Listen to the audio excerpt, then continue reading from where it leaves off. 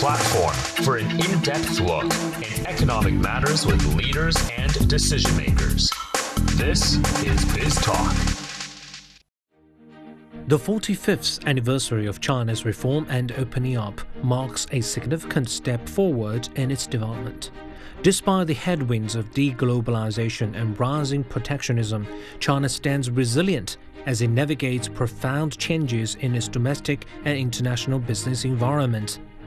We believe that China will play a major role in what's the transformation that is taking place.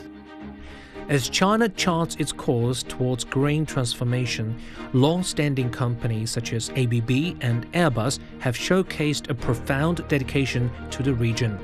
Drawing on their extensive experience, ABB and Airbus ride the waves of technological innovation, emphasizing the crucial collaboration between China and Europe. I think Airbus is a very nice blueprint of what China and Europe can achieve together. We all knew that China was moving into a more prosperous future where our products and electrification will play. Join us this week as we delve into China's 45 years of reform and opening up, uncovering how it enhances global integration. Only on Biz Talk, only on CGTN.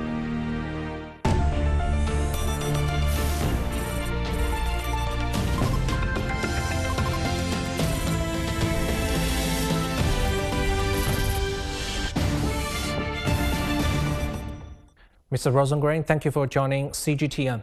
Thank you for having me here. Great.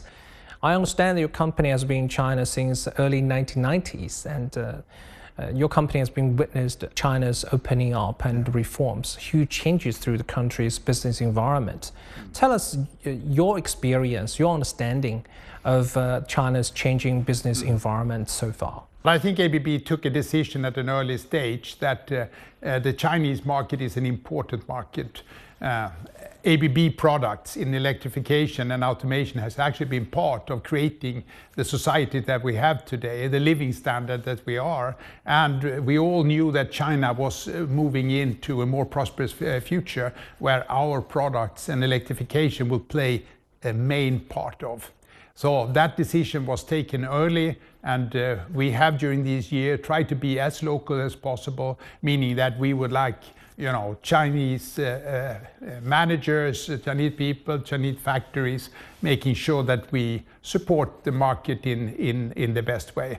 And we had a tremendous development during the years. We have grown with China, and the success has also, of course, hit ABB during all these years. You just mentioned China's a huge market, one of the biggest in the world. What kind of strategies are you adopting in the collective approaches? I'm talking about maybe mergers and acquisitions to further tap the market, to expand your presence in the country, or acquire local know-how or innovation power? Yeah, China is today the second largest marketing group. It's about between 17 and 18% of our total sales. So it's a huge. It shows that it is, a really, really important part of the ABB group.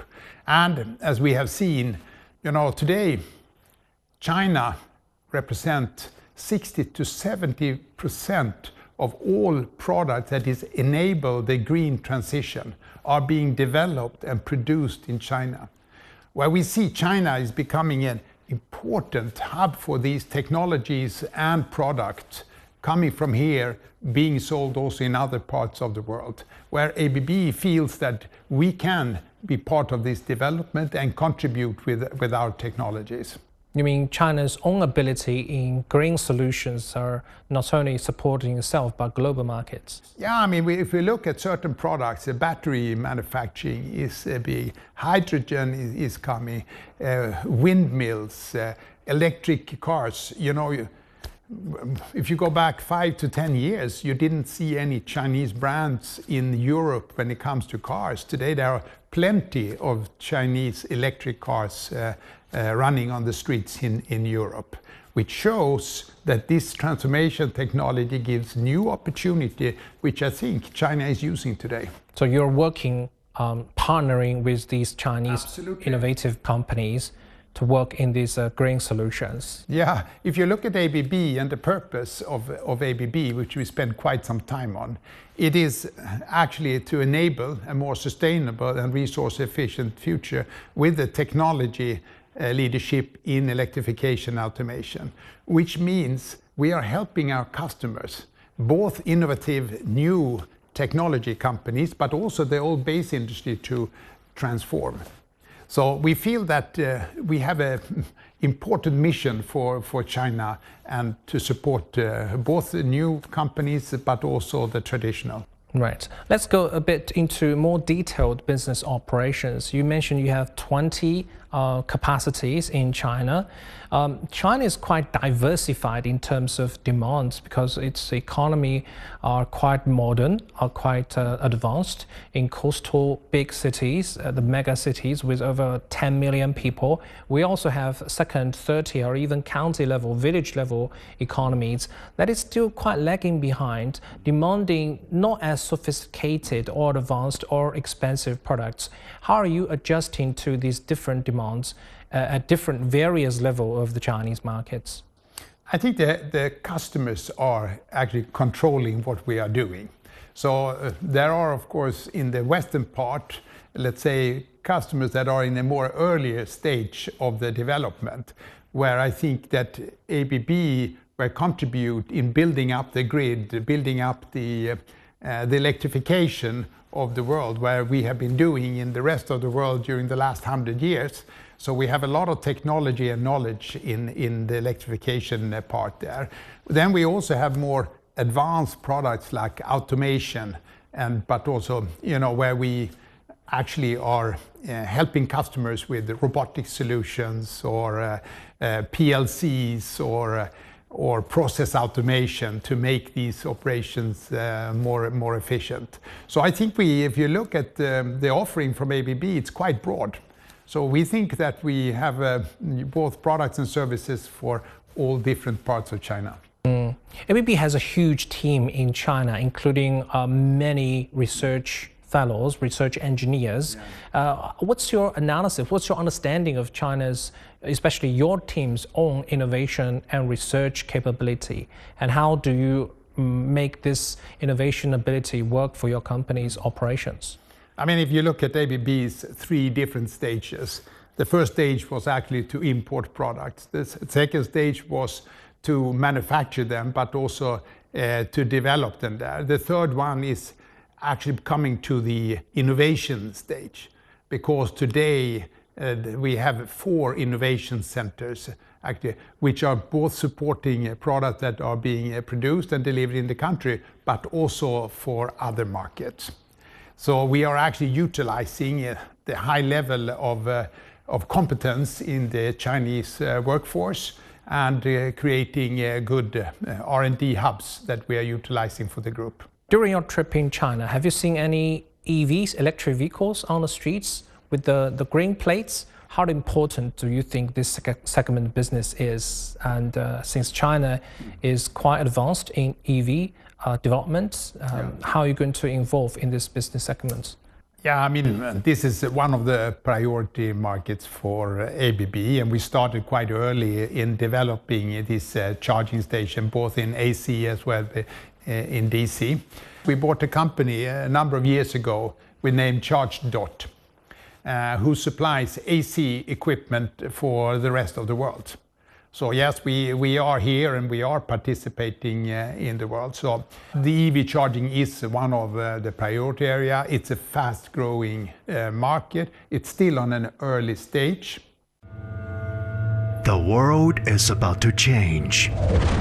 Warriors, assassins, fair maidens, court officials, and even emperors and heavenly immortals are nothing but pawns on a giant chessboard. Xu Fengnian, a playboy of national notoriety and heir to the empire's second most powerful man, finds himself embroiled in the depths of an unbeatable game. CGTN Radio invites you to immerse in a world brimming with heroism and follow a young man's odyssey in the audio drama series, The Sword Strider Saga. Now available on radio.cgtn.com and all the major podcast platforms. When courage meets wisdom, the sword scribes an immortal legend. Let's face what the world is going on now. A lot of uncertainties, a lot of non-business factors affecting the business world. How is your company, ABB, a truly global company, navigating through these quite unprecedented volatilities that is going on in the world now? I mean, it's been a challenging 3 to 4 years, actually, where we had the COVID, of course, hitting the world and a lot of shutdowns in different regions. And we had to, of course, support our customers. We need to produce, but also to supply from all sub-suppliers. So that was a challenging time. But using technology was a good help there in the communication. But of course, we have had other challenges also, inflation, supply chain issues, especially when it comes to semiconductors, and it's been challenging years. But I think companies like ABB, which is a global company, we are more or less in every country of the world. We have a strategy we call local for local, which we've been operating for a long time, meaning that we try to be as self-sufficient as possible in the different regions. Today, for instance, in China, we are 95% self-sufficient, which means that our 27 factories here in China, including, of course, all our sales and developing and R&D centers, are supporting the local market. So I would say more or less everything that are being sold here is also produced in China. All right. So you mentioned your company focuses on 2 business areas, automation and electrification. I mean, China's been a world major manufacturing hub and also a market for all kinds of products. And this country is also promoting the upgrade of industrial chains. How does your company's major business sectors engage with China's industrial upgrade? Yeah, I think we've been part of this from the beginning. And I think, from the beginning, China was more for being, let's say, producing for the rest of the world. But as the living standard in China has improved during the years, the real consumption for products and services is actually coming from China. And today, China is absolutely one of the largest markets in the world, with a huge population that is, of course, consuming a lot of energy, a lot of products which are produced in factories that are using ABB automation and being electrified through ABB products in electrification. So you may have the first class, the world-class technology in automation, maybe in some really nice EV factories in China, or you may have some quite basic electrification or circuit breakers systems, right? But it actually starts with medium voltage. That comes from the grid, you go to the medium voltage, you go to the low voltage. And ABB is a leader in the medium voltage. So all infrastructure, when it comes to the electricity, is actually supported by ABB product. I mean, what's your understanding of China's infrastructure capacity? Because its capacity, its building power is quite up to scale. It has probably the largest railway network in the world, highway network in the world, and many other facilities. Your product is involved. All this infrastructure is actually built on electrification. And I think the ABB has been part of this development since the beginning, since you started to electrify the country, until you see these modern setups today with the fastest trains and the best roads or modern buildings. In all these technologies, ABB is offering both products and services. Many foreign companies or many foreign people, some of them are viewing China as an advanced economy, but others including Chinese, we ourselves would be more moderate because we know that China, although after 45 years of opening up, its average development level is relatively modest. We still need very long years of development to achieve common prosperity.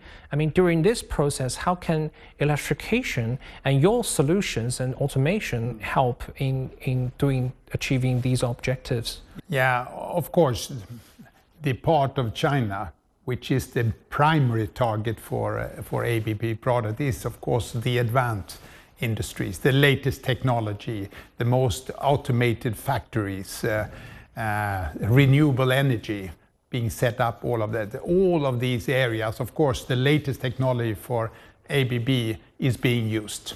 So, of course, that is the prime target. But we also have the other offering with more basic products like circuit breakers and other stuff, which is important when you are electrifying. So we can supply that also. Okay, let's look at the broader picture, the global economy, which is undergoing a recovery after the pandemic, but it's rather modest because of disruptions of many other non-business factors. How has your business been feeling the recovery so far this year, globally and also in China? Yeah, I mean, if you look at many of the global markets that after the pandemic actually really grew fast. I think from a China perspective, we have not seen any big growth. It's more continued in the path that it was also during the pandemic. And we have maybe hoped for more demand that is coming, but we think it's going to take a little bit time. But we look at China with a long-term perspective.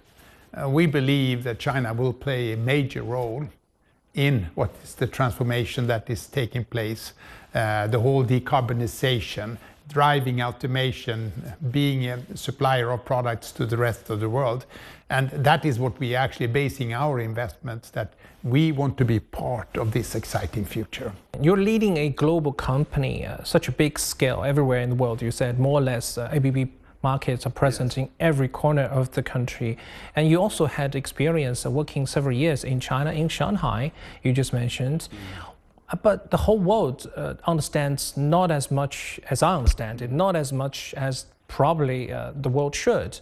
You must be aware of this. What do you think, what kind of knowledge do you think you possess that many global business leaders do not have? Yeah, I think it, of course, you build up experience during the years. You've seen what has happened during so many years and the amazing development of the country and how it has industrialized and also become one of the leading when it comes to new exciting technologies, not least in the green sustainability side.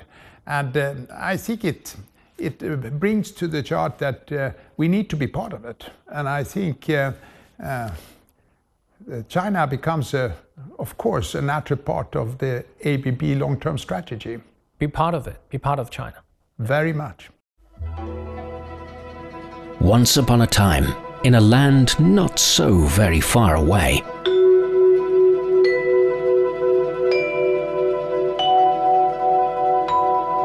stories were told of the brave and the bold. The whole court fell silent to hear what the great warrior Mulan might ask for. Of mighty deities and powerful immortals.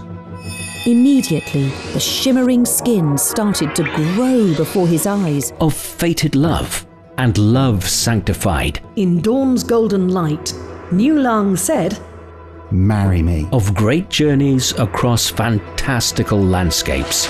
So the cat and the mouse climbed on the dog's back, and the dog swam across the broad river. In the company of friends and enemies and unimagined beasts. Good to see you. Of ordinary folk with tantalizing stories to tell. Heroes and heroines all. It's incredible. How did you do that? Tales of sad sacrifice and victories snatched from the jaws of defeat. Stories of the wise, the accomplished, and the quick of mind. 5,000 years of amazing Chinese folk tales. You'll find Chinese Folk Tales Season 3 wherever you discover your favorite podcasts.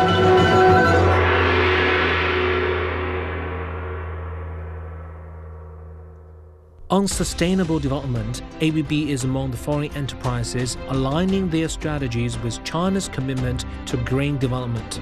Airbus, a leader in aerospace, is also stepping up its green initiatives. As a key player in China's aviation sector, Airbus constantly achieves milestones in various transportation areas. This commitment highlights Airbus's dedication to sustainability and positions them as a key player in China's advancement in aviation technology. Mr. Forey, thank you for joining us on CGTN. How do you envision the prospects of China-Europe cooperation in industry, and what role do you see Airbus in playing in shaping this partnership forward? I think Airbus is a very nice blueprint of what China and Europe can achieve together. We've been investing in China for a long period of time. Now with this second phase, with the production of wings, the equipping of the wings for the planes which are assembled here in China, we are present on most of our products with some production in China. We are buying from China, and this is therefore a cooperation that benefits both sides, and at the end that benefits to the public with the ability to fly, domestic flights of course, but also international. So it's a global partnership. Aviation is a very global business by nature, and that's one of the good examples of what the two parts of the world, the Chinese and the European stakeholders, can achieve together. What is your impression of Airbus' performance in China in the past, and how important is China market to Airbus in the years to come? The Chinese market has always been important in the past years in terms of deliveries of planes, but this has to be driven by the traffic. Now the growth of the traffic is driven by the GDP and by the economy and by the appetite for flight. So we are happy to have to serve this market, and actually today the demand is higher than the capacity to supply, both for the traffic, for the passengers, for the airlines, but as well for Airbus. So we're really on the rise and trying to ramp up as fast as we can. How has Airbus been working with supply chains in China, and how do you see the resilience of China's supply chains? Well, that's been quite amazing to see the resilience in spite of all the difficulties in the last 3 years in China, but also around the world. And we've managed to keep producing planes at a slower rate, but still producing planes during the pandemic and then growing again. But it's fair to say that in the ramp-up that we are facing now, the supply chains are challenged. There are shortages of raw material, of labor, and educated labor, trained labor. A lot of people have left. We need to hire again and train, and it takes time, but also shortages of microelectronic components. So it's not easy for the supply chains to recover from that shock, and it takes more time to recover on the supply side than on the demand side. And therefore we see that tension is a problem for the speed of recovery. At Airbus last year, we were still not at the pre-pandemic level in terms of deliveries, and it will still take years to be back of where we were in 2019 because of the supply tensions. Well, Airbus is managing a very complex global supply chains. How important are China's supply chains to your company's overall achievements? It's a global supply chain, as you mentioned before. So we are sourcing from China for the rest of the world, and we are delivering from the rest of the world to China. It's a global ecosystem that has been maintained during the pandemic. We're trying to de-risk in the sense of localizing activities closer to the market, but it will remain a global supply chain that needs to be managed in this way. And therefore, our procurement teams are all around the world working with our suppliers. What are some of the technological advancements to improve the efficiency of supply chains? Well, we're using digital to a very large extent. That gives us the ability to have access to more data, to understand better ahead of time what will happen, to anticipate. That's a very important part of the equation. And as well, working with more traditional ways of creating buffers and resilience to crises and shocks. We are in a world that is quite unpredictable. with fast changing situations, and we need to be able to adapt to those situations. So the earlier we know what's going to happen, the easier to react, but we need as well to be very fast. And let's talk a bit about your vision for the future of the aviation industry, and what role do you see Airbus playing in shaping that future? I believe aviation is good for humanity, and it has to face the challenges of global warming like many other industries. Aviation accounts for 2 to 2.5% of the carbon emissions of the world, and if we want to hand over aviation to the next generations, we have to decarbonize. So the biggest challenge for us is this decarbonization of aviation. It comes with digitalization, that is an enabler of competitiveness, of design, of production of the planes of the next generation. But again, we've put decarbonization as the top priority of the company, of the aviation sector. We are driving this with our products, technologies, also through cooperations, because we need to improve the products, the planes, but we also need to produce the fuels, the decarbonized fuels that will be used to fly in a decarbonized way in the future. And this is a broader challenge. This is a challenge where we need regulators, we need governments, we need airports, we need airlines, and we need the fuel producers. And we're trying to play the role of catalyst in organizing this and supporting this change from today, where we use mainly kerosene, therefore carbon-intensive fuels, to 2050, where we will need to use decarbonized energies and decarbonized planes. Well, thank you so much for sharing with us. My pleasure. Thank you. With that, we come to this end of Biz Talk. I'm Junjun Feng. See you next time.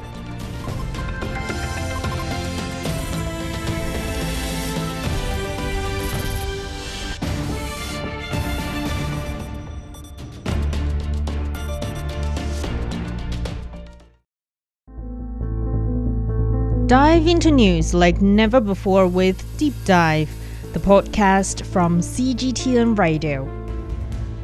Join our global reporters for captivating stories and thought-provoking conversations. Search Deep Dive on your favorite podcast platforms and get ready to dive in.